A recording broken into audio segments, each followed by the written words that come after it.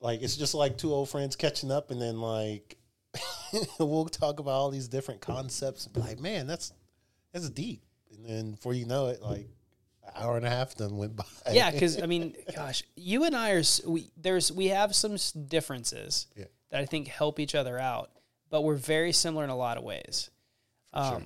We like shiny things. We like, new idea. The good idea fairy just visited me, so let me go chase that. Absolutely. And I can always tell the look on Keith's face when I have a new idea fairy moment, and I'm pitching it to him, and I can tell by the look in his eyes he's not having it. He's like, no, Jason, not again. See, you need somebody like I have. So my brother, I have an older brother, and he's in the, what would I call it? He works on like power grids and substations and stuff like this, and he's like a manager. So what he does is he's all about safety, and like he's a safety guy. So he's picking apart everything that goes wrong. So whenever I bring a new idea, I'm like, his name's TK. I'm like, hey, or Tarek. I'm like, hey, Tarek, I got this idea. And before I know it, man, he's like, this is wrong, this is wrong, this is wrong. I'm like, okay, well, I got an answer for that. So, like, he's kind of like my sounding board to kind of work through all these ideas. Because, I mean, like you, I'll get an idea, like, probably like 5, 6 in a day. And I'm like, ooh, I could do that. And then I have to, like, catch myself, or else I'll put time in it trying to figure it out. And it's like, no, just let that sit over there for a little bit and let it marinate, and then we'll come back to it. I have two people in my life that help with that. So Farrah's great. Farrah and I complement each other very well because we're opposites in so many ways. Yeah. There's things we're very similar in. Uh-huh. We're very driven, motivated, and goal oriented. Yeah. And we principles are important to us. But I think that's where like we start to deviate. And so I'm like, new idea. And she's like, no, this is like often. I mean, they're both like, Keith and Farrah both will say, hey, Jason, is that what you should be working on right now? Right. I'm like, no, but that's where the dopamine comes from, is getting the new thing done. I want the dope. But, well, it's also part of like, you have these little, I bet you see this in your work, these little things that are like tapping on you that are annoying you because they're like little problems and they're not disrupting the entire company, but they're disrupting your focus. And so it's like, 100%. Crush that, move on to the next thing. And so the problem is though, like long-term measuring that, you probably would have been more effective just pushing through and getting the more important thing done. Yeah. But 100%. For me, that's my biggest challenge is like, I know what we need to do, but there's all these distractions of things that I know if I just fix this, it will solve some of that problem, my attention span. Yeah. I mean, it goes back to like books we've read that we've recommended and probably read in the past, just like trying to figure out what's important, what your priorities are, like, and getting your priorities lined up with your goals. And like, it's a whole like complex web, man, of just trying to not waste time on things that don't matter. Yeah. You know, so. Yeah. So that book back there, $100 Million Offer by Alex Ramosi. I think I gave you that. Did I? No. I'm going to turn around and look. I don't know what the camera's going to do. Yeah. Okay. Actually, you know what? I think that's the book I have still wrapped from Christmas for you at my house that I haven't given you. Christmas presents. So that's what you know. Christmas, so now you know what that is. So now you know what that is. But what he talks about, which is very interesting, I don't know if it's in the book, but it's in some of his other talks, is the hierarchy of how you should make decisions on what to focus on. Mm-hmm. And the first one is doing more. So if you have a thing that's working, do more of it until you've maximized that. The next thing is then you improve what you're working on. Mm-hmm. And then after that, it is the new. And the problem is a lot of times we think the solution is the new. Okay, so I need this new process to get more clients. I need this new thing to go pitch versus like, let's just do more and turn the volume up. 100%. And you got to have dials on those things so you can turn them up or down, right? And so that's where maybe the improving the process so you can put a dial on it. So yeah, 100%, man. I think, well, I don't think I know. I know people get the shiny object syndrome and want to go play with new because it's new, exciting. I mean, it happens in relationships, business, no matter what industry or, aspect you look at it from. And, it's like, man, if I would just take the time to like like, this is rolling. Like, just make this better. Like, just focus all my energy into making this better. I mean, that's kind of the compound effect, right? I mean, it's like simple interest and compounding interest. It's, all right, if I do this over and over and over and over and over again to improve, I'm going to improve. As opposed to improve a little bit, ooh, new thing. Then you're starting all over again. Ooh, new thing. Then you're starting all over. Like, you're never going anywhere. Mark Cuban did this talk where, actually, no, I think it was someone who got advice from Mark Cuban did this talk. And this guy had these 10 businesses that he was pursuing. I think you've heard this one before. 10 businesses, and he said, I'm having trouble trying to push all this forward. You know, what's your answer? Yeah. And Mark's answer was very simple. It's like, okay, if you know it's going to take this much effort, you have a fixed amount of effort to get all of these businesses to where they need to be. You times that by the amount of businesses or the amount of shiny objects, and that's how much time it's going to take you. It's going to take you 10 years.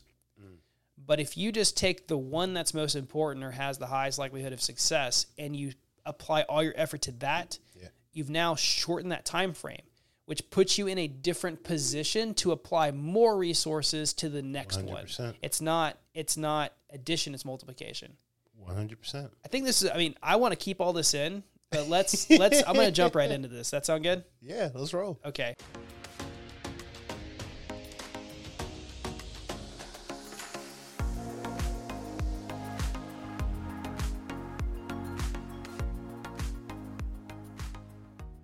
Everyone, I want to welcome you to episode 10 of the Confessions of a Dealmaker podcast. I'm your host, Jason Godwin. I am so excited for today's guest, Jarek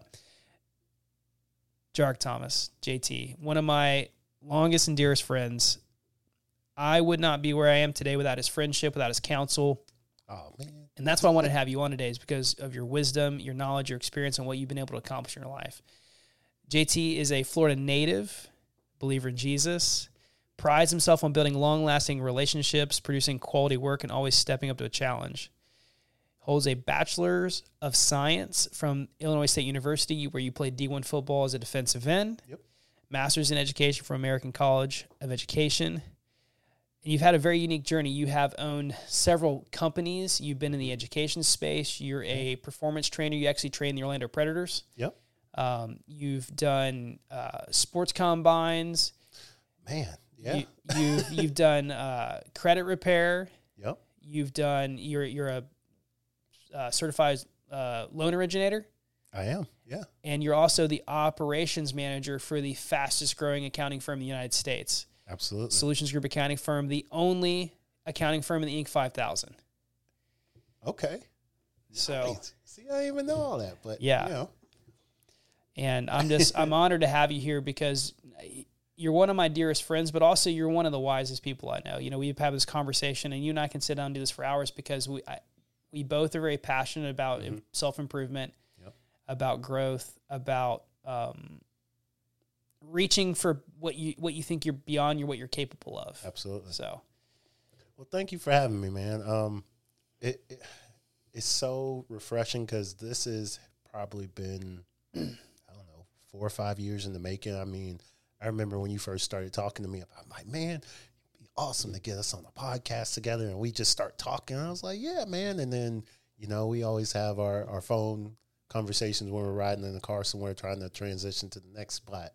And, man, like just to see what you have done in a short period of time, step out on faith, take risk, and like really go for it, man. Like it's a true testament to like this today. So I'm excited to be here and kind of go through that, man.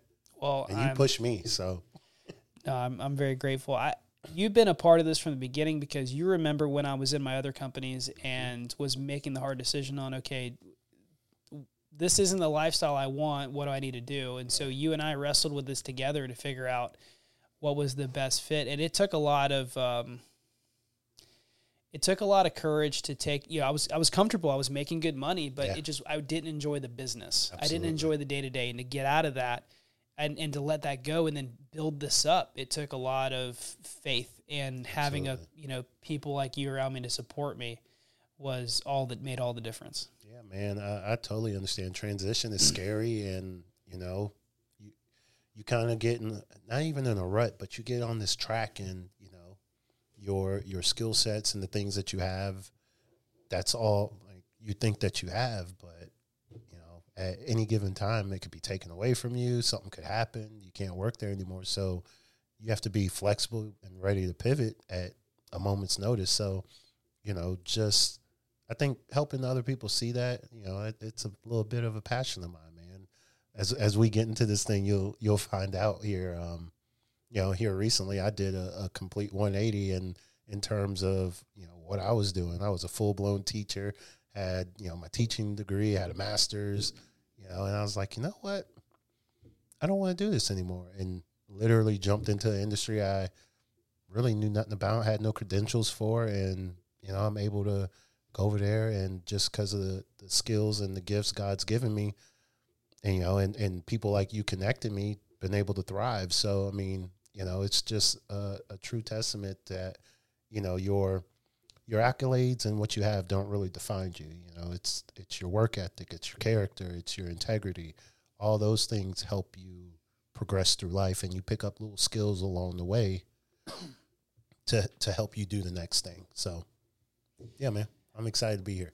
I like to tell young people this. So, the degree or a certification in something, its sole purpose is to show someone you can stick with a process for an amount of time and execute on that process and complete it and see it to completion. Employers don't care about what that degree is in. No. And I think most employers don't even.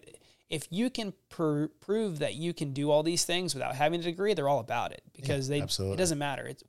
Employers want people on their team who can execute, right? And they can get things done. They can create. And I mean, you've created so many things out of thin air. And also, when thinking about this, I don't know many people who can manage as many things with as much grace as you can. I mean, I've seen you work a job, run a company, volunteer, and develop something new all at the same time without seeming chaotic. You just kind of have it all under control. If you think, I mean, like yesterday, you and I were talking on the phone. You're like, "Oh yeah, I forgot I have that business." I don't know if that's a good thing or a bad thing. It's like, JT, are you actively participating in this company? Yeah, sure. What you need me to do? I mean, it's working, right? Yeah, absolutely. So absolutely. Let's talk a little bit about your history and okay. What brought you here today. Let's talk about, where it all started. Well, how far do you want to go back? I mean, when I was 5, Let's start at college. Okay. Oh, let me get I'll try not to get long-winded because I tend to go off on tangents. So, college was pretty awesome. I was able to earn a scholarship and, go. I was always that kid where I was up for a new adventure and experiencing new things. So, you took this Florida kid and, I met this coach and he's like, "Hey, you want to come up to Illinois?" I'm like, "Yeah, I've never been there before." And, straight culture shock going up there, going from, 90-degree blue sky weather to, gray every, 6 to 7 months out the year. And you got weird animals like squirrels that look like dogs and, and foxes and just weird stuff, So, I'm sure they'll say the same about us. We all are, dinosaur lizards and alligators, but, college was fun, man. I learned a lot about life. It was good to get away. Because, as a man, you kind of have to, God calls us to leave the mother and father. Typically they talk about it in the marriage, but sometimes you just got to go out there and figure life out on your own, blaze your own path. And college was that for me, man. I took some risk, got my heart broken a couple times. You go through that when, you find the girl that you like and it don't always work out. Learned about adversity and overcoming things through football and, being injured and everything a couple times throughout college. College was that microcosm where you can actually learn life in that immediate moment. What else happened? The turning point or the major event in college that happened to me that kind of set me on my path was my senior year in college. I was on track to go to the NFL. I was, goodness, what was I, like 275 running a 4.7 40. Back then, that was like blazing fast. Now you got like freaks of nature, but everything was going right. And in a moment's instance, like we talked about, I had a guy that cut blocked me, kind of pretty much dove at my legs, literally just blew my ankle in two. So it was just hanging on literally by skin, and football was over for me, man. And I'll never forget just, going from the field to the car, the events that happened, sitting on the sideline, looking back at my teammates, I realized, man, I had so much impact on them, and I had my head so far down in the hole just working that I didn't realize that I was leading these guys. Like they looked up to me and like cared about me, like just to see the look on their face, like, man, like we just lost JT. Like, I'm like, okay. And then, being carted off and people yelling, "How we love you." And I'm just like, where's all this coming from? And then just breaking down in the van, like, is it really over? And I'll never forget this part. I called my mom, and, you got to love moms. I called her. I was like, "Mom, I just broke my ankle. I'm hurt. Football's over for me." And I love her to death. She said, "You knew you weren't going to play football forever. So, like, suck it up." And it's like such a mom thing to say, like, "Okay, Mom, like, I'm going to call you back." So, hung up the phone with her, man. And then this thing right here is really what set me on my course. A calming spirit just came over me, and, like, it was cloudy and the sky opened up and like sun just came out, and God was just like, "Hey, I have something more for you. Like, this doesn't define you. Like, it's going to be okay." And literally in that moment, like, all my care, all my worry just kind of melted away. And like, I'm literally in the hospital joking with the nurses, and my foot's hanging on by its skin. And they're like, "Are you okay?" I'm like, yeah, this is nothing. So, that moment in college kind of set me on my path to being the person that I am, because, life's going to throw you hardships. Life's going to throw you curveballs, and you just you got to be flexible, man. You got to be open and willing to be like, okay, well, what's next? So I've got a few friends who spent time in the military in different special operations groups and whatnot. And one trend I've seen is, and this is similar to your experience, you have someone who's on an elite team, and you're all pursuing being the best version of yourselves. And so you are committing to pursuing greatness, not just for your own self, but because of the team around you. You don't want to let them down. Absolutely. And then when you get injured and you're taken away from that team, you have this tug of, I just want to get back because I want to be with those guys or that group of people. I want to contribute. I don't want to let them down. Mm-hmm. And then when you have that realization that because of the physical injury, you're not able to go back, there's a portion of you that you have to let die. Yeah. And most people who experience that type of hardship, that's where they get stuck. They get wrapped up in what I could have been, what I wanted to be. This was what I had in mind. Right. And that's where they stay. And so for the rest of their life, they'll tell people, well, I almost did this. Yeah. I almost did that. I was almost able to do this. And they're so connected to the thing that they almost did because it identified them that they weren't able to, shed their skin and become something new and have the courage to believe in themselves and to believe in the mission they're on. Okay, this is part of the journey. It doesn't define me. Who I am internally defines me. Let's find the next mission. Absolutely. And you made that switch so quickly because of this peace that you had and because of the belief that you had. Yeah, absolutely, man. And, to this day, like, I'll talk to old teammates who are younger than me, and they're like, "Man, like, how did you just switch it off like that, man? Like, other people would have been like distraught, like to your point, like people would have like, this is them. Like they know nothing else other than football. And it's like, like that can't be it. I'm always searching for like, all right, well, what more can I do? Like, pursuing like not necessarily perfection, but just wanting to do better and more. And just, I guess people would be like, oh, well, you're not content. It's like, no, I just want to be better than I was yesterday, and just always striving to like improve something. Like something can always get better. Yeah. No matter what situation you're in. Like, okay, let's put forward some work and let's see what can happen. So. Yeah, you've always had a very positive attitude. When things have gone wrong for you, I mean, you've had some unfair things happen. Yeah. It doesn't get you down for very long. No. That's one place where you and I differ. Like I have to actively switch that negativity off because I get so focused on the result that I want that I have a hard time letting go of that outcome I'm trying to pursue. Absolutely. And it's crazy because, I always say it. Well, yeah, I always say it like this, like,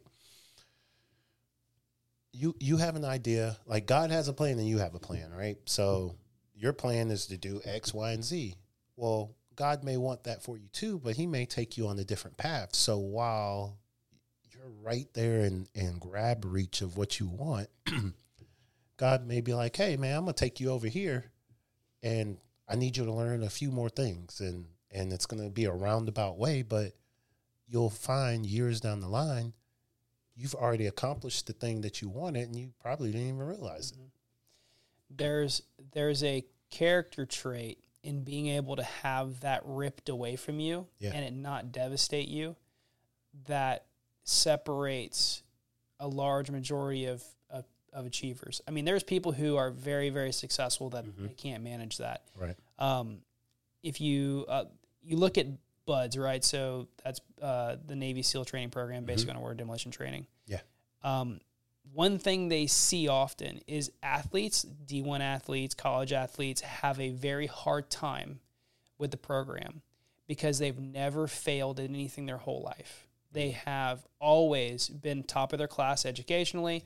They've always been performance-wise. Life is just kind of like giving them what they wanted, not because of luck, but because they had the skills to do it. Yeah. But that program is set up specifically to force you to fail. No matter how good you are, they're going to find your breaking point, and it's who are you when you meet your breaking point. What characteristics come out? What does your internal monologue look like when you hit that breaking point, when you are right there where you can reach it and it's taken from you? And when someone's doing that to you, it could be a person doing that to you, taking something from you. How do you react?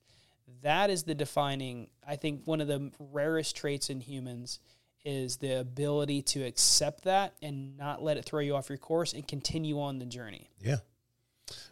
And it's funny, you're like, when you started talking about that, I had a talking story. So I learned how to lose early in my life in high school. Like, I went to a very good athletic high school where we made it to states my senior year, and in the state of Florida, football's like, it's kind of like Texas and California. Like, football's it. Like, if you make it to states, you're good because you got to beat a lot of teams. People will still talk about that at their 20th year reunions. Oh, yeah, 100%. So,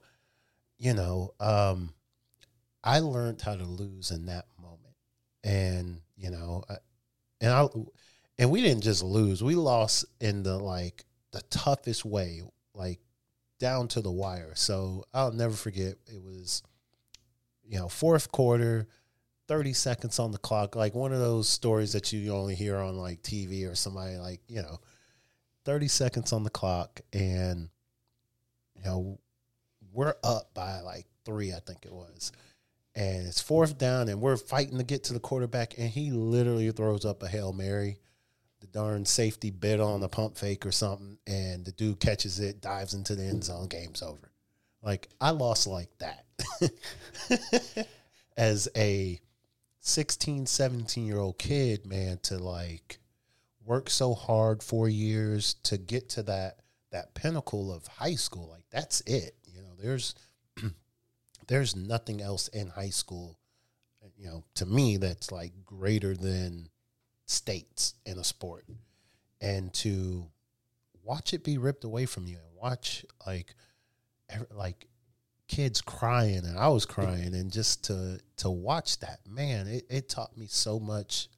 Even going into college, it's like, you know what, life doesn't care like what you want. Life's not gonna always give you what you want, and when it doesn't, you got to be ready to move on and adapt, and use that as fuel for your next thing, because it doesn't define you. There, you know, like the only thing that really defines us is our character, how we treat people, how we love people, and you know, how we operate in this space, you know, and on earth. And I don't know, man, like I think there's a lot of lessons that, like, winning feels good, but losing really teaches you a lot of lessons that like humble you and just keep you like, you know what, I'm okay.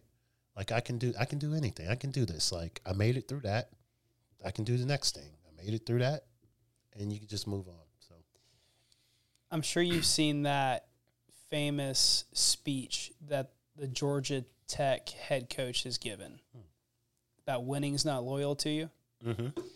And it's not a destination. It is a activity. Yeah. So I think a lot of people in business and in life get it confused, where they think that winning is a destination, that when I get to this point, I've accomplished this. Right. And then when they don't, or they have these setbacks, they get discouraged, or they have a fear where they're afraid to change course, or they're afraid to let go of something and try something new. Mm-hmm. Where winning is a decision that you make every day, that you're gonna attempt to win. Right. You're gonna push yourself, no matter how you feel about it, mm-hmm. no matter how you physically feel, no matter what obstacles are in front of you. It doesn't matter. You're going to apply that effort to every situation, because it's a measurement of your character. It's a result of who you are. It's not something that you just achieve. I think people miss that. Oh yeah, 100%. And that reminds me of a book that I've read, and I think I gave to you for one Christmas, called Who Not How. Yes. By Dr. Benjamin Hardy. And right there. Right next to conscientious leadership. Yeah, so that book is awesome. And, you know, to your point, you know, looking at winning, like, what do you define as winning? You know, like they talk about having a daily wins book, because it's real easy to always cast that vision for where you're going and where you're trying to get to. And it's constantly moving, because you have to set new goals. You have new, inspirations and things like that. And you often forget to look back and see what you actually accomplished. So, you know, one of the exercises they call you to do is to create a win book. So, like, actually, I have my win. That's what's right here. I have my win book right here, and it says all I do is win on it. So what I do is every day I have to find 3 wins that I did. And winning can be anything, man. Like, you know, like on this day I completed a bunch of tasks. I had a game plan for something, like just little stuff that you know, I look back a year from now and be like, whoa, look at what I actually accomplished. You know, because when you're in it, you don't realize like this right here is a win. Like, just the fact that we were able to get together, you know, get a scheduled time to come in here and just talk to each other. That's a win in my book, because, you know, who knows where this is going to lead both of us. So, you know, like being able to look back and appreciate the things that you're doing on a daily basis, and not getting so caught up about like, I want to be there. And then if I'm not there, I'm not successful. And it's like, no, like, look at what you're doing on a daily basis that allows you to thrive and be successful and get you there. And before you know it, you're there, and you look back and you're like, well, man, I was there a lot quicker than I thought I would be, when I'm not focusing on just trying to get there. So, yeah, that's what this is. That's why it was sitting there. Funny that it kind of transitioned into that. Patrick Bet-David, big fan of his content, his books. I forgot how he worded it, so I'm not going to word it right. But I believe it was actively patient. Mm-hmm. That you are focused on the mission and you're taking steps, but you're patient and present in the moment. So like Alex Hormozy talks about, if I told you 5 years from now you're going to be a millionaire, but you're not going to make anything between now and 5 years, could you do it? Right. And a lot of people, they can't. And it's, because they have to have that instant gratification to be able to move ahead. And so when you have a long-term goal that you want to pursue that's hard and big, you have to be willing to be patient in the moment and be present and take those small wins and say, okay, so I took steps today to get me close to where I want to be. Mm-hmm. That's what matters. Absolutely. I kept the first thing. I put people around me first, and I executed on the things that I said I was going to do. I lived out the character that I want to exhibit in life. And if you do that every day, you will notice that over time you get closer to that goal without even knowing it. Absolutely. You may not have some measurable, thing like a big deposit in your bank account or your name up on a billboard, but over time those actions compound and they start paying dividends, and all of a sudden the world starts opening up to you because you have new relationships, because people have seen you striving for years. They've seen that you have character, you commit to things, you finish things.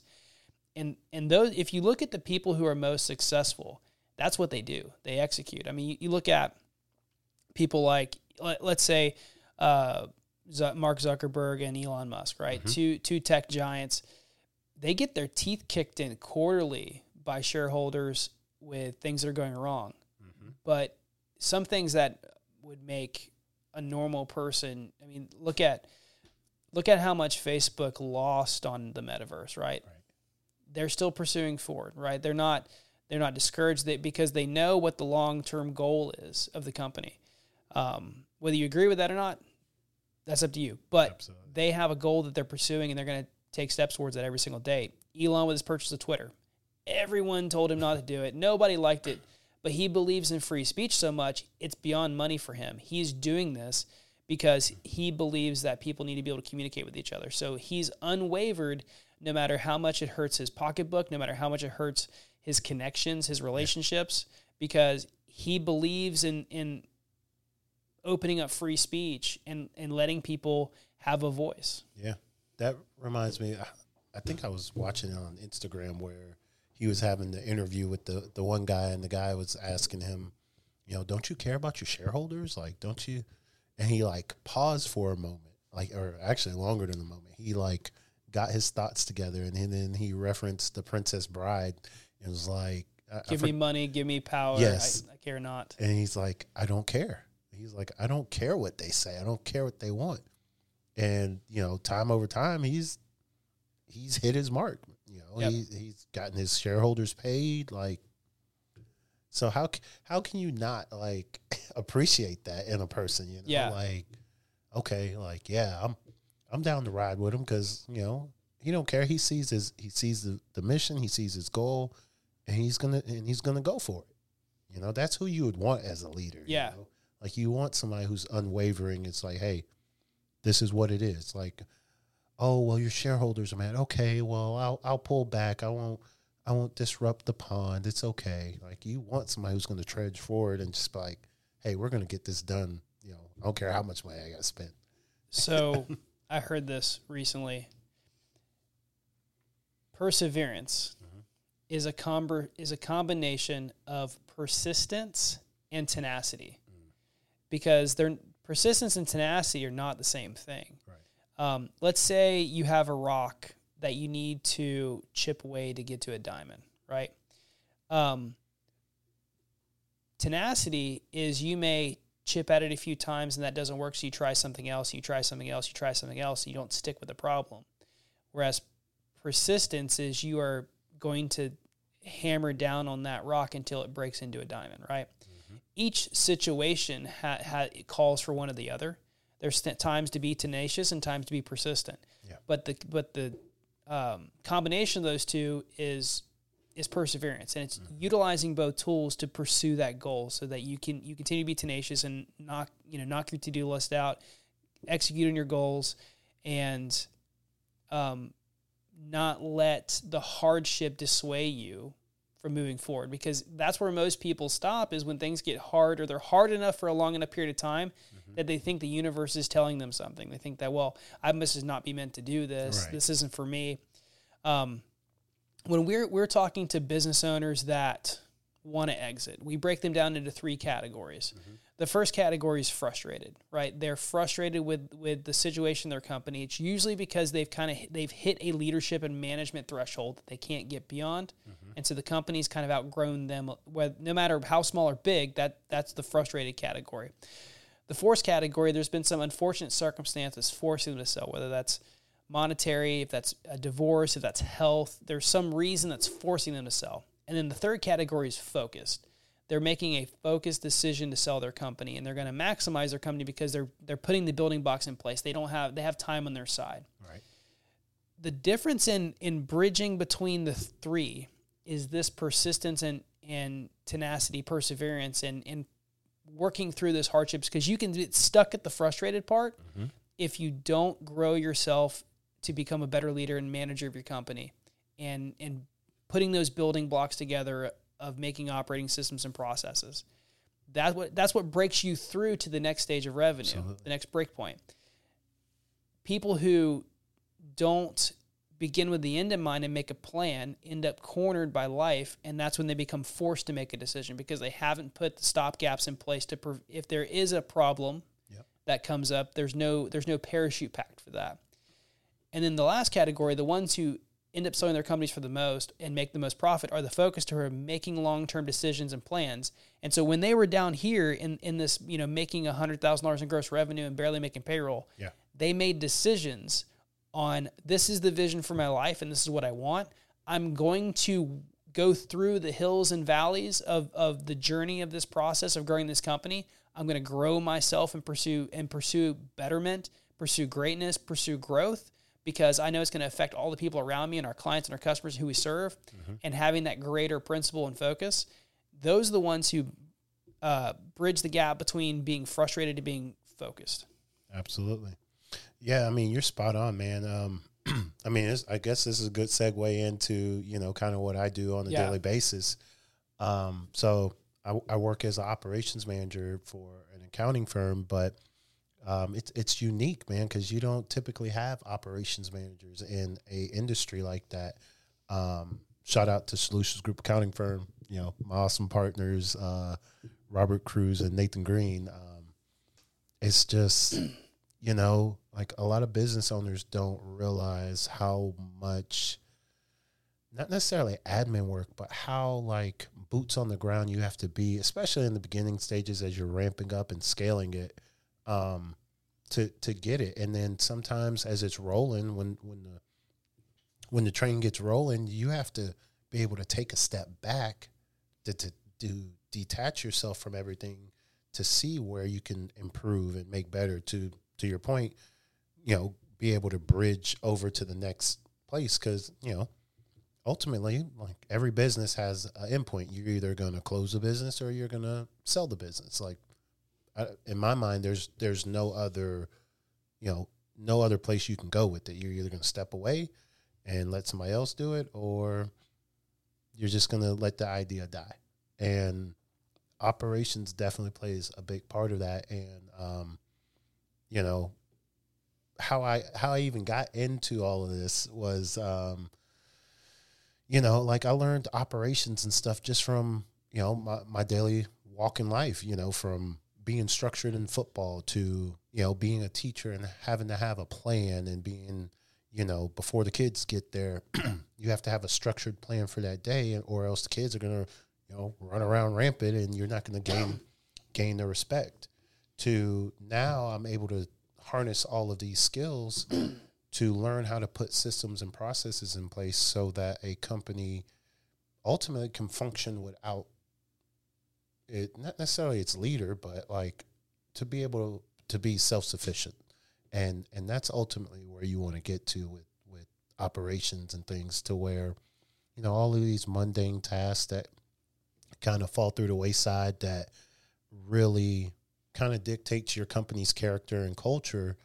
If you have somebody, doing that on a daily basis and they get burnt out or the ball drops, then that just makes your company look bad. But to be able to, have systems, processes, development in place to continue to progress forward, that's how you get to that end point where, the owners are able to make strategic moves to be able to be like, you know what, at this point, we're going to sell it. I want to sell it to this type of person. They're going to take care of the company. I'm going to do this. And they have a plan. So. And you were also able to develop this because you were running companies while you were while you had a full-time job. So you learned automations, you learned creating processes. And I had this conversation with someone yesterday or day before yesterday. I can't remember who it was. Mm-hmm. Some people are just process-minded. Yeah. You have the ability to see the whole chessboard at once and be able to plan your moves and know what pieces need to go where. Right. And when we say these words, systems and processes, procedures, SOPs, they're kind of they don't carry a lot of weight because people don't know. They don't know until you've been in a big company and you have a lot of moving pieces and you have to have very complex long-term projects. People do not understand what infrastructure you have to build to do that efficiently. Like there's two sides of the spectrum. When a business that has more than one employee, you have a hub and spoke model, which is the owner is the hub or the leader is the hub, and everything goes in and through them. So a decision, review of a task, review of an output for a client, it all has to go through the founder, owner, leader, whoever that person is. Right. Hub and spoke. Very inefficient because now the choke point is that hub. Mm-hmm. The other side of that is having something completely decentralized where you have pods of teams that can make decisions, but then there are criteria for when that decision is escalated up the chain of command, right? So it's decentralized. You have a system so that when this comes up, now this is escalated to this team, and when it gets escalated to the next team, all the way when it finally reaches the owner, it's only the things that only the owner, founder, leader has to make decisions on. So what happens then? They can now maximize their output of creativity, invention, ideation, relationships, which is what drives the business. Yep. While the functions of the company, the execution is done by the team and the pods that have decided, that's what they're passionate about. Yeah. We started working through have you done Working Genius? I have not. Okay. Without getting into that, the more we do testing personality-wise, so Jacob Hoyer, shout out to Jacob, Clarity Navigator, we've done a lot of work with this looking at just personality in general. And it seems that no matter what test we're using, the results are very similar. And so people have dispositions they lean towards of what their preference is and what they're better at. For example, like tenacity is not my thing. You would think I'm a tenacious person because not very few people can outwork me. I can grind all day. Yeah. But that's not tenacity. Tenacity is the ability to execute on a bunch of little tasks. Mm-hmm. Like we talked about earlier, I like the big, hard, long-term projects. That's more where I want to dive into something. I don't want to work on a bunch of little things. But there's people who love that, and they just want to go ahead and crush a to-do list. Taskmasters. Yeah, and they're like, they love like just the feeling of hitting that completed button on Asana just gives them dopamine, right? Where I don't open Asana sometimes for 2 days because I'm like, I have this big important thing I need to do. Yeah. So building a team with all of these different personalities. I heard this thing yesterday, and I'm going to misquote it, but the CIA says there's 4 personality types you have to have in each team. The first one, I believe, was lion, fox, bear, and I forgot what the other one was. But each one of those is a different set of personality traits. You have someone who's great at ideation, someone who's great at relationships, someone who's great at execution, and someone who's great at aligning the team. Yep. Every different personality tool and leadership, educational tool has different definitions for this and how they categorize things. But all a company is, when you boil it down, is a set of people using processes to leverage assets to serve a customer. Yep. That's all it is. 100%. Man, as you were talking, so many ideas and thoughts and things that I've acquired over the years of reading and stuff came came to mind, but referring back to your hub and spoke model. So like that reminds me of where I was at, and probably other people, like in terms of, and this is just the industry I'm speaking on because I was in it, is like a personal trainer, right? So a personal trainer is like a hub and spoke, because no matter what, like that person is the end all be all. So the trainer makes relationships with the clients.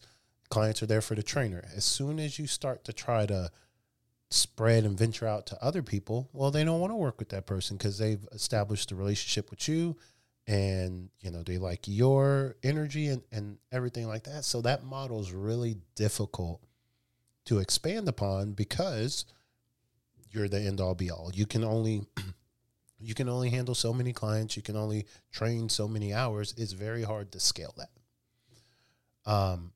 And then when you were talking about having, everything working up the chain of command, that reminds me of the book Extreme Ownership, where he talks about, when Jocko Willink talks about decentralized command. And I'll never forget, back when I was a teacher, I actually read the book and I was like, you know what? I wonder if I can implement this. So I was a strength and conditioning coach. So in my weight room, I had 10 platforms. And what I would do is I'm like, okay, I need to find a leader for each of these platforms. So, kids come in, they build their own little social groups, and each little group works out with each other each day. Well, I need to find a leader in each of those groups who I can give a briefing to, give the instructions for the day, and they lead the team. And as I started to implement it, man, it was like awesome to see how the kids, took ownership of it, but they would come in, they knew exactly what to do. Their leader of their team would say, all right, here's what we got today. They would make sure they were doing everything right.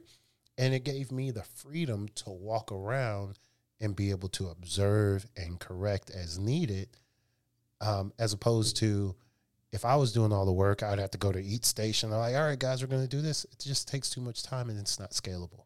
So, in those two instances, the one where I did decentralized command was way more effective because I put the responsibility onto the person. They cherished that responsibility and they ran with it. And that's really how, I think that's the start of like really understanding how to scale a business and get people to do what they're doing best. Kind of like what you were talking about, the lion, the bear, the fox. And I'll have to go back and find that again. Finding the right people to put in the right seats. And, there's tons of books that talk about it. And, and it's true, because if you can get the person that loves doing that and like takes ownership of it, then that's just one less thing that you have to worry about, because they're going to thrive in that. They want to do a good job, as opposed to you having to micromanage each task of the day. And before you know it, you have decision fatigue and you're just wiped out by the end of the day. There's three things that come to mind. So the fruit of that for you was you organically grew a huge competitive weight lifting team at the school. Yeah. I mean, and very competitive too. Because if you brought the group of students into the decision-making process, they took ownership, and that extended into their social circles. They said, well, I now want to better myself, become stronger, better, faster, and I want to now compete. Yeah. Because they bought into that. And you had a huge amount of girl weightlifters too, if I remember correctly. Yeah, that was an awesome experience, man. Just talking about it briefly, I remember coming in and with the girls weightlifting program at that time, I think only had like 12 girls that, a few of them did it the previous year, but, a lot of them I pulled from my weightlifting class just from being around them each day. And it was just awesome how that transitioned. And when you're in it, you don't realize what you do. At least I don't realize that it's happening as I'm in it. So, 12 turned into 24, 24 turned into 40, 40 turned into 80 girls by the time, I had departed from the high school. And it was just interesting because the girls take ownership in it. They come in and they push the other girls and they tell them, hey, like, you can do this. And they give them encouragement. And I mean, but that's what all the kids looking for, let alone anybody. they're looking for somebody to pour into them, encourage them, and see value too. Yeah, and see that they're valuable enough, and they have absolutely. the resources to do it and believe in them. Absolutely. So, I mean, that was an awesome experience for me, just to, be able to be a part of those teams developing on their own, man. And I don't know, like, yeah. Yeah. Like, here's the struggle that I have faced, and I'm sure many business owners are going to relate to. You start growing a company, and as the company grows, you start realizing the weaknesses in your processes and procedures. And most of them live in your head because you're the one creating it. So every business has usually a visionary at the top, the one who's the idea person. That you have a integrator who's executing on those ideas. Sometimes they're the same person, but when companies get big enough, you typically have a visionary and integrator. If someone wants to read one book on business growth and structuring, I always recommend Traction, their EOS process. Yep. I think it does the best job at encompassing probably 30 other books, but visionary at the top, integrator down the line. So if you're the visionary, you have all the ideas, and now all the processes live within you. Your team is coming to you to get those processes. Right.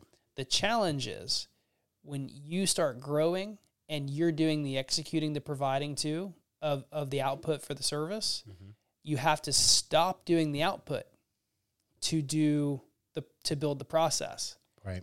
And then you get stuck in this loop of like, we cannot grow until I build this process. I cannot build this process because I have to produce revenue. We have to produce revenue because we have to pay for operations. We can't systematize operations because we haven't stopped build processes. We can't stop build processes because we have to get revenue. So most people get stuck in this loop of that. And I mean, I deal with it too. Since we have a licensed industry, there's certain things that I have to do because I'm licensed. The way out of that is knowing this up front and spending the time before you get too big to build these out. Absolutely. And then make a list of the things every day that people come to you that they need your approval for, or they need your advice on, or things you're having to correct. And that's what you need to start systematizing first. Which one comes up the most and has the highest value? Play whack-a-mole, knock that one out. Go to the next one, go to the next one, go to the next one. And it sounds like that's what being an operations manager is all about. 100%. I almost felt like you were like standing next to me each and every day as you explained. It's like, man, are you watching me do work every day? How'd you know all that? The thing is, the reason why consulting businesses is so easy is they're all the same. It doesn't 100%. matter what industry you're in. If you're an underwater basket weaving class company, or if you're building aerospace products, it doesn't matter. It's the same thing. You're taking an idea that's being implemented by people who are using systems and processes to leverage assets to produce an output. It doesn't matter what business you're in. It's all the same. That's it. Yeah, man. I mean, you're spot on. Currently what I'm doing is I'm trying to duplicate myself. So my role at the firm, I'm kind of like a Swiss Army knife as well, where I have the ability to implement systems, processes, and execute. I'm an executor.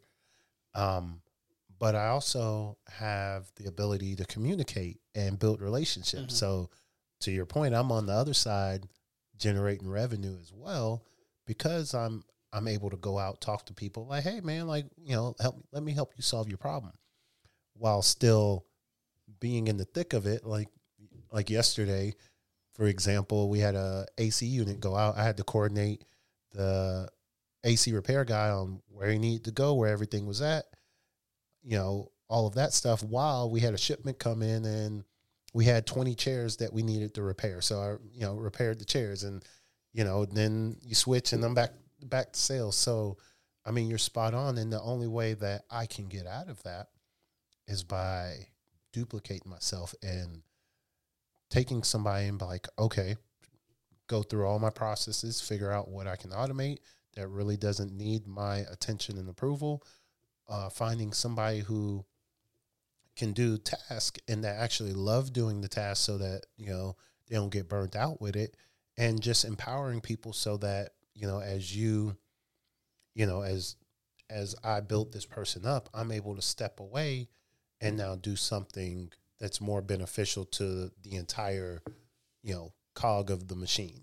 Yeah. And I want to also highlight the reason you're doing this is not because you want to do less work. Right. Absolutely. It's because the people who are benefiting from the service will have a better experience. Absolutely. And then the people who are executing on that service will be able to live more into their calling and have a better experience. Absolutely. Like one of the biggest gifts you can give someone is to give them a job where they feel like they're able to live out who they're called to be. 100%. Like Jacob Hoyer leads this program called Unique, and it was I think you remember because when I went through it, and what it does is it highlights your tendencies and the things that you are naturally drawn to.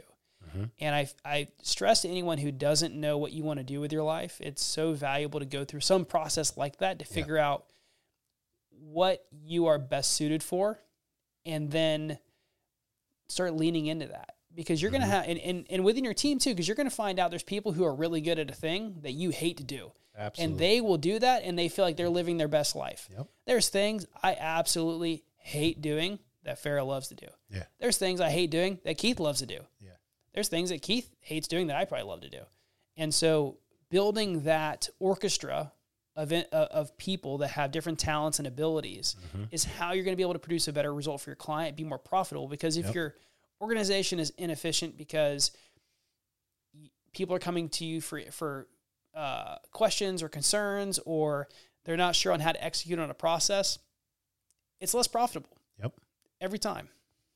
Yeah. I mean, you're spot on. Thinking about that. And, again, I talk in stories. So, I was a part of this business and, in my head, it was successful, but where it kind of went off the rails was, I think businesses get caught up in, generating revenue versus processes. So, like right now in our social society, we got everybody that's marketing.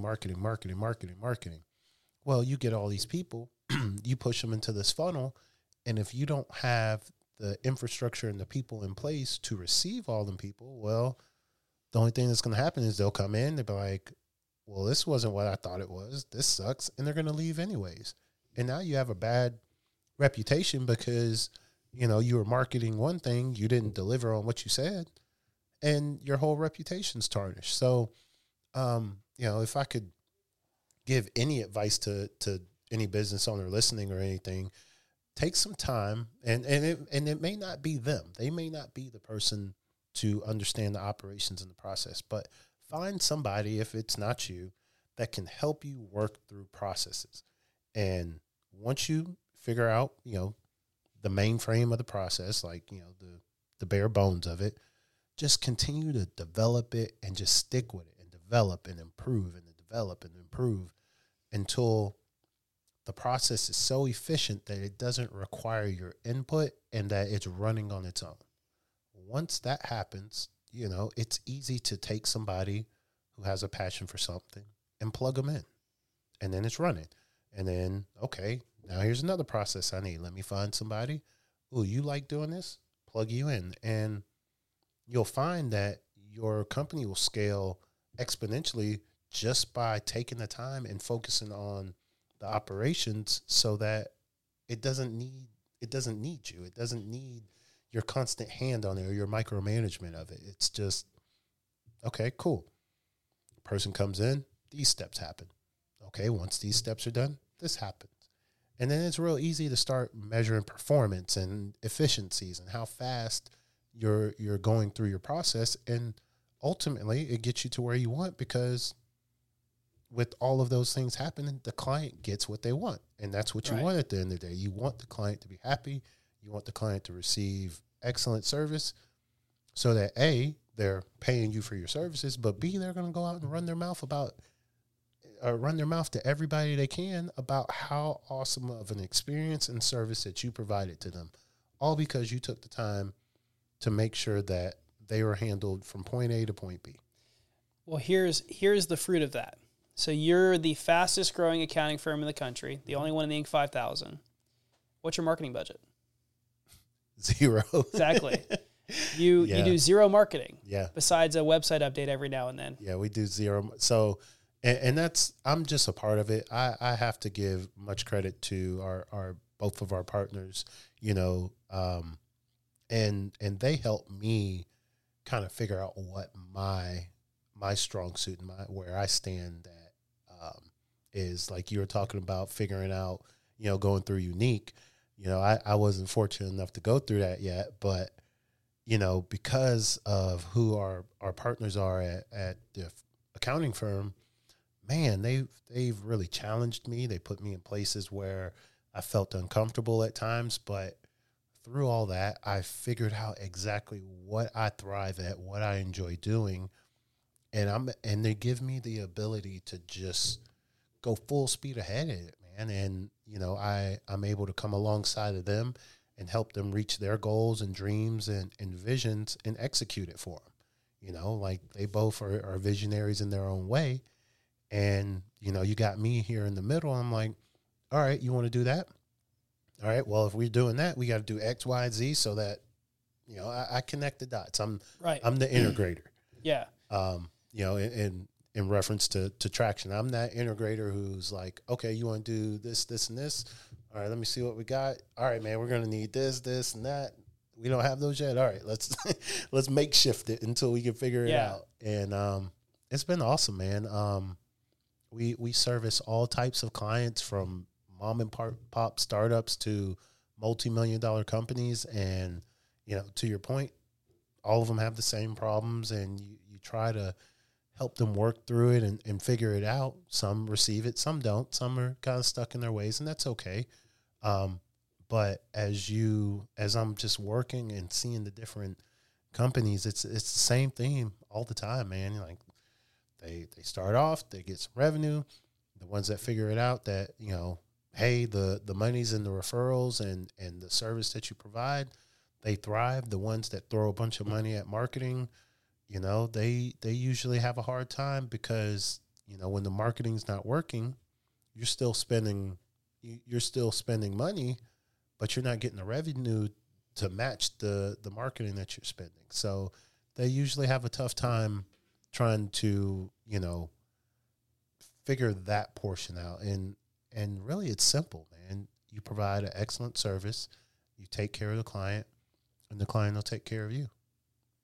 Could you hand me that book back there? Sure. Which one? You versus Google. So I want to give a shout out to Solutions 8. They are a Google Ads agency, but this book taught me two things.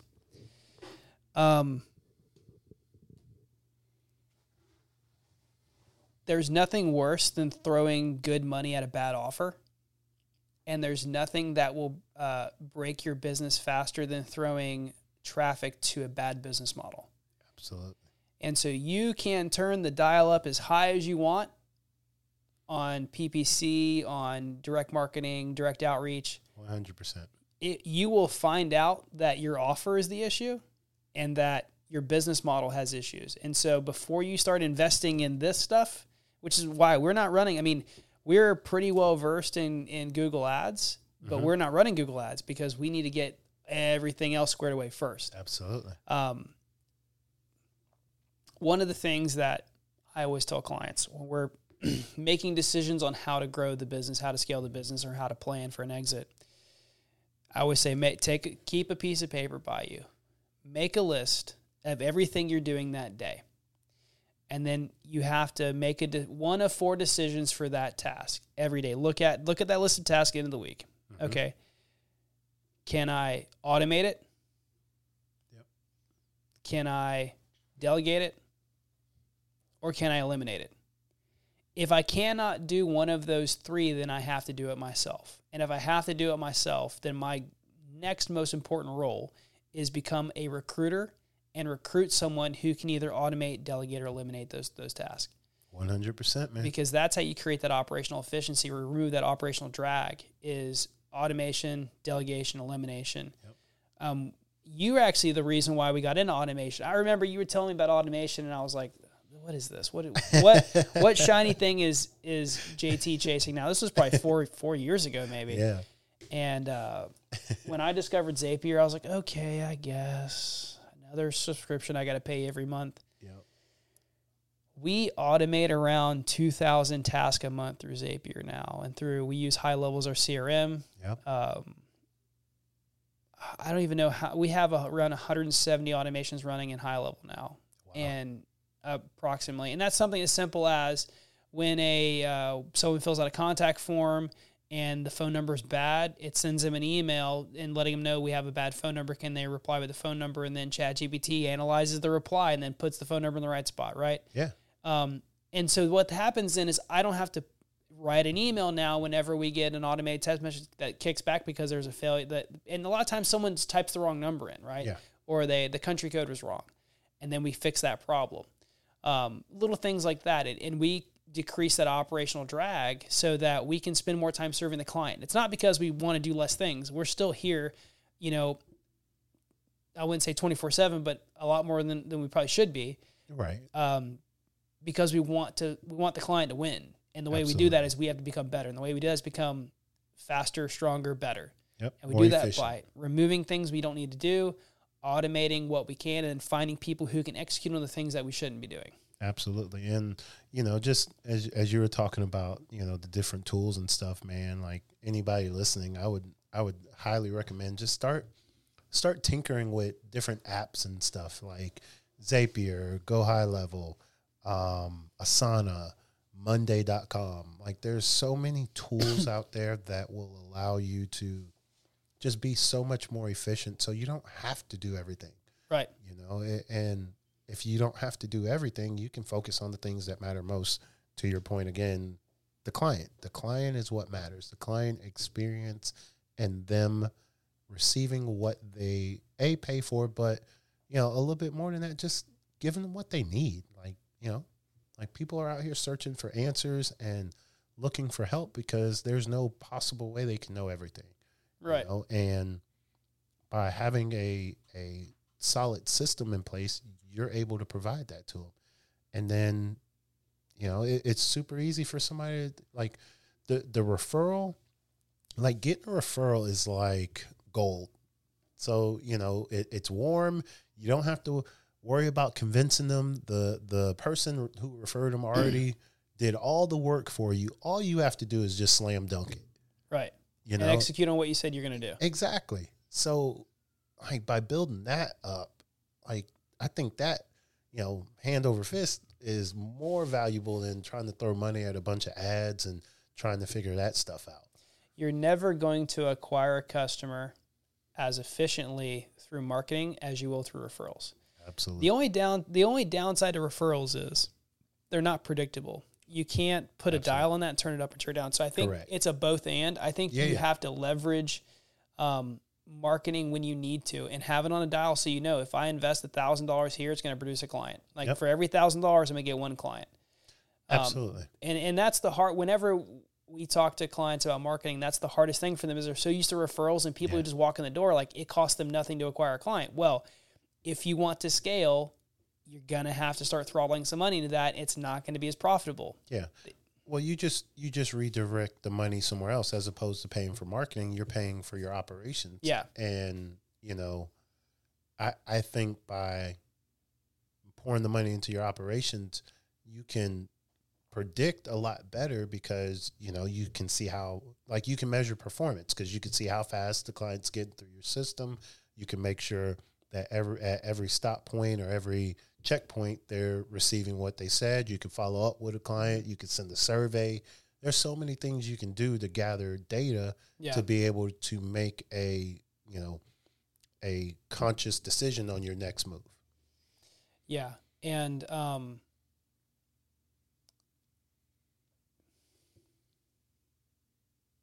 I completely lost that thought where I was going with that. So one of the things we tell clients too is, if they're buying a business particularly, or if they're want to sell in the next few years, the easiest thing to delegate is payroll and accounting. Oh, 100%. If you're doing your own, I'll give you an example, right? So Robert and I had this conversation about 6 months ago.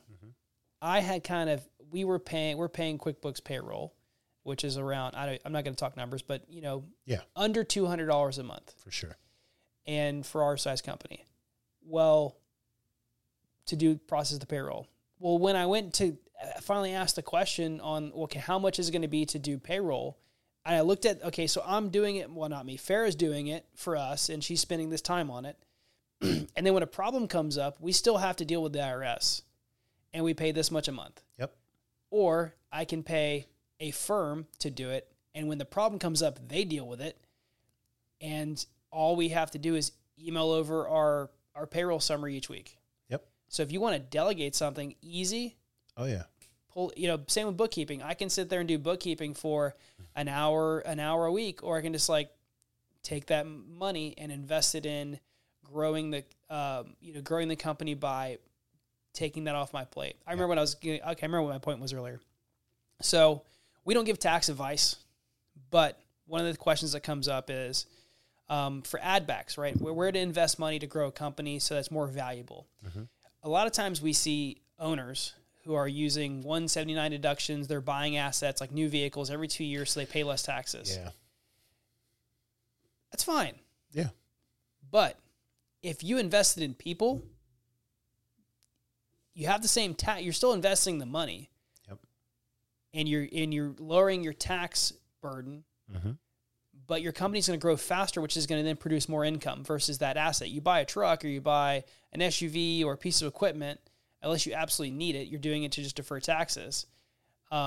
You've spent the money, and that asset is going to be worth less in 2 years than what you paid for it. Yep. But if you invest in hiring and growing your company, growing your operations or your team, that's going to be worth more than what you paid for. It's going to appreciate over time, and it's going to pay you more dividends. And so having that, be willing to take the delayed gratification. Do you want to make $1 million in 5 years, or do you want to make $50,000 a year now?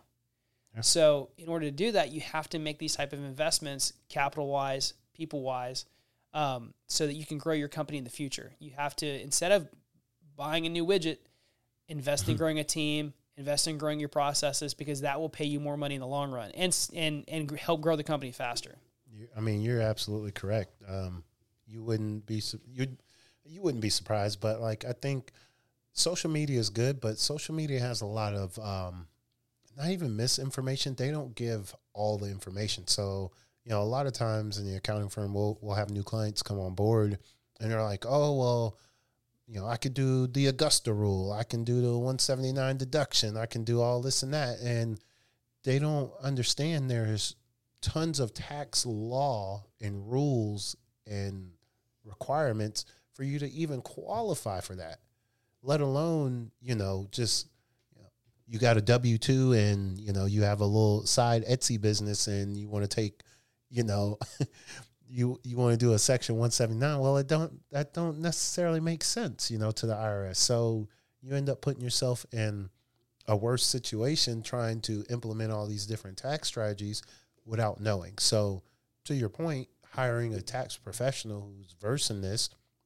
yeah, you may not get the answer that you want to hear, but you'll at least get some guidance from someone who understands the tax law, can implement different strategies, and you grow with them. Like, I look at like an accountant like a wise advisor, like when you need some guidance on something, you have this resource that has an infinite amount of knowledge in terms of how you should spend this money to lower your tax liability and help your business grow.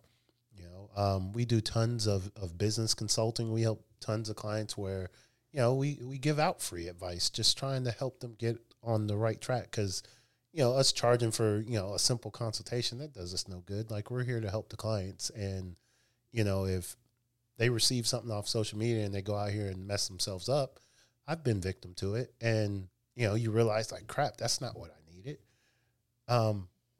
By having somebody who's knowledgeable in it just helps you grow and expand that much more quicker. Well, and that wisdom comes from working with thousands and thousands of small to medium-sized businesses. Yep. And when you work with small and medium-sized businesses, you see which problems come up. You see that this situation happens over and over again. The answer is very simple.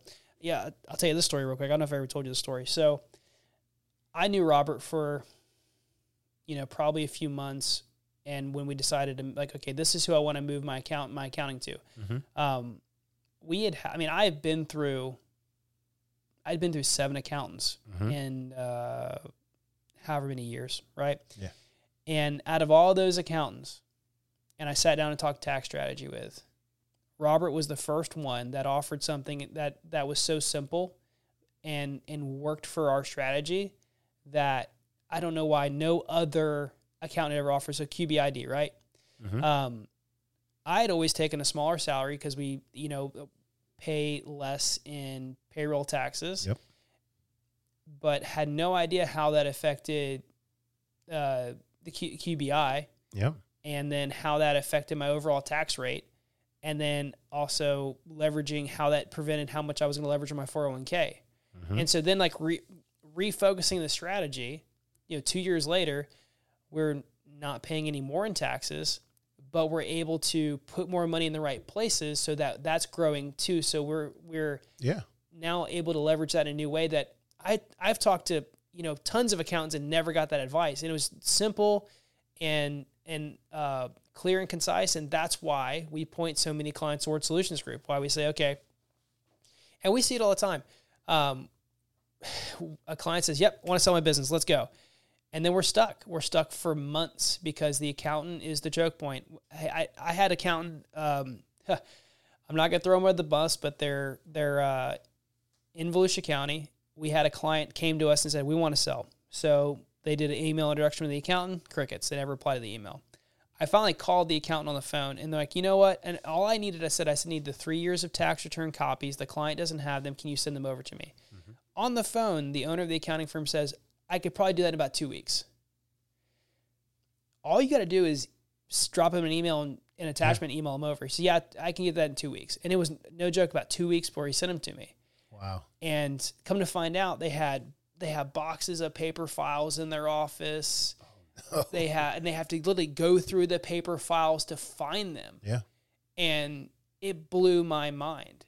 And so often we end up where we're telling the client, like, if you want to sell this company, you're going to have to fire your accountant, I'm sorry, or fire your attorney, but most of the time it's fire your accountant because they're what's killing your business. You're late every year in your taxes. You're 2 years behind. You keep filing extensions. You keep paying interest. Yeah. This is not done right. We see, like, with the same accountant we saw, this person had a business where they made a product that they then rented out. And they were putting the development of assets inside of cost of goods versus putting it as a depreciable item because they own the asset. They weren't selling it. They held the asset and they rented it out. Right. And the accountant had been doing, so now we're like, okay, we need to recast this and show the depreciation. Yeah, you have to amend all those tax returns to make sure that it accounts for it. Because if we have to go put this in front of an SBA lender, SBA lender is going to pitch that and say, nope, can't touch that. Like we can't add back that $200,000 a year in development cost because it's in COGS. You can't do that. Yep. And so you have to tell the client, all right, well, if you want to sell, you got to fire the accountant. Yeah, and it's tough for some people, some business owners, because their accountants are like they're sacred. So like, oh, I've been with this accountant for like 5 years, and it's like, all right, well, like, are you progressing? Are they helping you save taxes? Are you developing any new strategies to help you grow even more? And not bashing accountants, but a lot of them don't have the infrastructure in place, because like, for lack of a better word, they're like into numbers, and they're not. It's their personality. It's what they're not as entrepreneurial and operational as they are. They're very good at numbers. Right. So they're not implementing paperless systems. They're not implementing things in place to make them run more efficient. As soon as you said, he had to go through boxes, I'm like, that's crazy. Here. Could you imagine if they had an audit? Oh my goodness. Well, this paper right here, the roaches kind of like disintegrated it. I don't know what we're gonna do. Yeah. But that's what I love about Solutions Group is we're very technology driven. We're always trying to improve. I mean, literally all of our client portal is awesome. Yeah, we have a client portal where we're able to exchange documents securely. All of our tax returns, 90% of them are are all digital, so we're able to go into our systems, pull it down, do whatever we need to do so that we can serve the client better. And, because of that, I think, like I always tell people, we're like the bad news bears of accounting because, we're like literally I wear polos all day and we're in jeans. We're not in like ties and suits and all that. Like we meet the people. And you have personalities. Well, right. I mean, Nate's got a lot of personality. Yeah, he does, man. I love him to death. Oh yeah, I love both. But those two are some of the most are probably the most dynamic entrepreneurs I know, and together they're a deadly combination because Absolutely. they both are able to execute on such a high level. Yep. I mean, Robert gets so much done in a day. I feel like I'm every time I talk to him, I'm like, I can't keep up. Yeah, and he's so smart in terms of just his tax knowledge and just how everything works. Is in just, business too, not just tax. I mean, Robert is so 100%. sharp and put together, and Nate is he's got so many ideas. And he's the visionary, and he's the driving force and momentum. Yes, Nate. If there's one word to describe Nate, I would say it's momentum. Absolutely, because he is from sun up to sundown, 100 miles an hour. Yep. There, you cannot stop him. You cannot slow him down. Nope. Because you share an office with you still share an office with him. So now that we moved into our new location, I'm kind of in the main area, but like I'm always in there, and we're always like, like I'm his governor, right? So like he'll be running like, all right, JT, we're gonna do that. I'm like, all right. So then the operations manager and me, we'll have this big dry erase board or the sketch board. And I just start like, he'll tell me his idea and I'm start sketching and putting things together. And before you know it, we spent like an hour, like really diving into an idea and figuring out how it can work. So like we balance each other real well because I can meet his energy, but I'm able to be like, okay, man, well, what about this? And okay, this. And like, we kind of just feed off of each other. So it's pretty awesome. Just, how we've been able to develop stuff. He tells me, hey, I need this done. I'm able to execute it. And, we go back to the drawing board, figure out how to adjust it and move forward so that we can improve and get better. And that's why we keep sending you as clients, because we know they're going to be taken care of. And it's funny. Sometimes I feel like I talk to Robert more in a week than I do my wife. And I told him on the way into work this morning, I got a client to send him because we have an issue that we need to fix that the previous accountant cannot fix. Yep. And so it's hand them off and put them in good hands. Yeah, and we have an entire team. We have we have a bookkeeping team. We have a tax team. There's multiple people. Payroll, sales tax. Yeah, we have a payroll, sales filings, tax. Everything. Annual filings with the state. Yep. And part of my role there, outside of just operations manager is client management, just making sure, because the biggest complaint that most business owners and people have with accountants is they don't communicate, right? Like they get busy. 100%. They're stuck in the weeds. They can't pull their head up enough to communicate with you and still do what they need to do. So, having a person like me who can call the client, like, hey, how's it going today? Like, what do you need? Like, what question do you need answered? And I'll go get it for them. And it doesn't necessarily have to be the owners. They just want the question answered, So because that question is probably a stressor for them. Absolutely. So what I have the ability to do is like, all right, hey, let me get this taken care of for you right now. So, I go utilize our resources and come back with an answer. They're like, oh man, thank you so much. Like they're so appreciative after you get their answer, and they send you like 10 clients, 10 referrals. And it's like, all you had to do is just communicate with them. And most of the time the question's a simple question or a simple answer. Mm-hmm. It just takes time. Sometimes it sometimes takes a little time to, gather the information real quick to get it to them.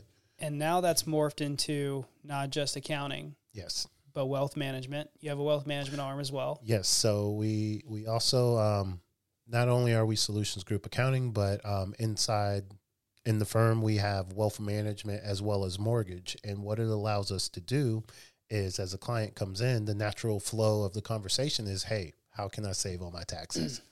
Well, we're going to implement some different wealth management strategies that require a financial advisor. Well, lucky for you, we walk downstairs, literally, talk to our financial advisors, connect you with them, and the handoff is just so seamless because we all work in the same firm. Like you can strategize together. You can have a unified front on what's best for the client. And then where the mortgage arm comes into play is, we're dealing with entrepreneurs and business owners. To your point earlier, if, you have, you're not showing enough income, it's going to be really hard for you to get a mortgage. So what we're able to do is be able to handle our clients in a way where we can get their books correct, get it to where like, hey, you need to be paying yourself a little bit more salary, adjust it accordingly, get their payroll right, and then be able to execute a mortgage for them all in-house. So They don't have to go anywhere else. They don't have to deal with anybody else. I myself and a couple other people in the firm are licensed mortgage loan originators. So like we're just, I just like, I love being there because I just get to learn so much and help our clients on so many fronts. And it's a step. It's, you don't get it all at once. It's a stair step. So like once we get one thing taken care of for you, you move on to the next. And then once, you've accessed that level of enlightenment, you go on to the next, man. And it's awesome to see a client go through the entire process and just thrive. Well, we've sold several companies for clients of Solutions Group, and the theme is always been they're well put together, the books are in order, and the business is thriving. I mean, I don't think I've seen a business yet that wasn't thriving that was a client of yours. Yeah. I think that speaks to the service you provide because you're taking that burden off of the client, allowing them to do what they do best, which is run their business, and also giving them advice that comes from the sum of all your experiences working with thousands of clients across the not only the country, but you have some international clients too. Yeah, we have clients as far as New Zealand. We have quite a few clients in Hawaii. Goodness, where else? Philippines. So like we work with clients all over, depending on their tax situation and stuff. And it's just awesome because every situation, warrants like new information that you have to gather and learn and stuff like that. And we don't really shy away from that. We really pride ourselves on connecting. So even if we don't have the answer or we're not the resource, we are really good about connecting you with people. Like we have some awesome affiliate partners. One that comes to mind is Gerard Grant. He's one of our business attorneys. He does trust, estate planning and all of that. And we refer to him all the time because he's just such an awesome person and he matches our values and everything that, like I sent him 2 or 3 clients the other day, that I literally just brought in, and they're like, yeah, I'm trying to get a trust set up, I'm trying to do all these things. I'm like, hey, that's not our strong suit, but hey, let me make sure you're in good hands. I'm going to connect you with this person. And he takes just as good a care of them as we do with his clients. And it's just, by being able to feed those others around you, man, it just makes you that much more dynamic and successful and, just helping the client really with what they need. The rising tide raises all ships. I know there are several times I've had a client in front of me that had a question. I picked the phone up and said, let's find out, and then call Robert. Yep. Right. And Robert's in the same. Robert's had clients in front of him, and Nate has where they want to sell and pick the phone up. Curtis too. Absolutely. Curtis and Mike Pfister done the same thing when they have clients, and they know that goes both ways. That I will pick the phone up if anyone's going to ask. I have no problem asking a question. We'll call and try to get that information. But yeah, it goes both ways. I'm more than happy when they call me and I can provide value to the client because we know rising tide raises all ships. Both companies are benefited and the client's benefited, which means the client has a good experience. It's gonna influence their life and also the people they know. They'll tell other people about that experience. Absolutely. So, absolutely. Well, I think this is a kind of a good place for us to wrap it up. If people want to get in touch with you and ask any tax questions, wealth management, mortgage questions. What's the best way for them to get a hold of you? We're also going to put your contact information in the description of the video too. Awesome. Yeah. Feel free to shoot me an email, or I'll throw my cell number. I don't know if I'm going to throw my cell number in there. I might get all kind of crazy. Well, maybe we'll start with LinkedIn. Right. We'll start with LinkedIn, or you can shoot me an email. It's jthomas@solutionsgroupaccounting.com. I'm pretty easy to get hold of. You can call our firm. Phone number is 321-363-4982.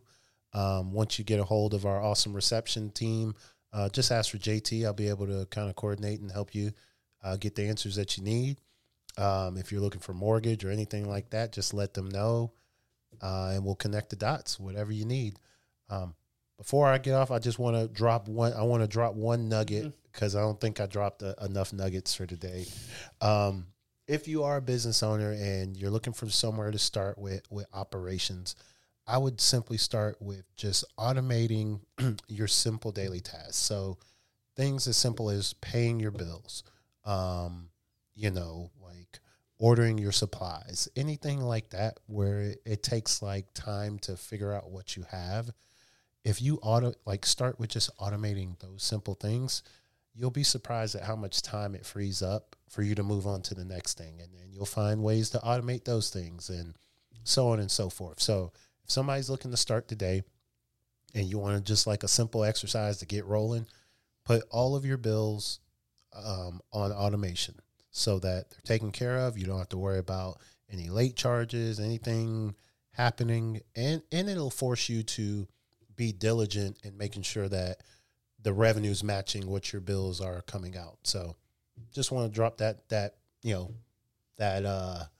action button there for you. If you want to try something today, if you're watching this video and you want to just, get rolling, start with that. And if you have any questions, we do business consulting.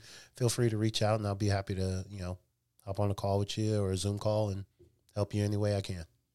Awesome. Well, JT, thank you so much for being on. I feel like you shared a lot of wisdom. People are going to be benefiting. And again, I just enjoyed the conversation. I learned a lot today. So, yeah, and me too. So I appreciate it and look forward to seeing what more we can do. Well, thank you for being here. Thank you. All right, folks. I thank you guys for watching. Please like and subscribe. Share this so we can get the word out. And thank you for being subscribers. We really appreciate it. All right. Thanks. See you on the next one.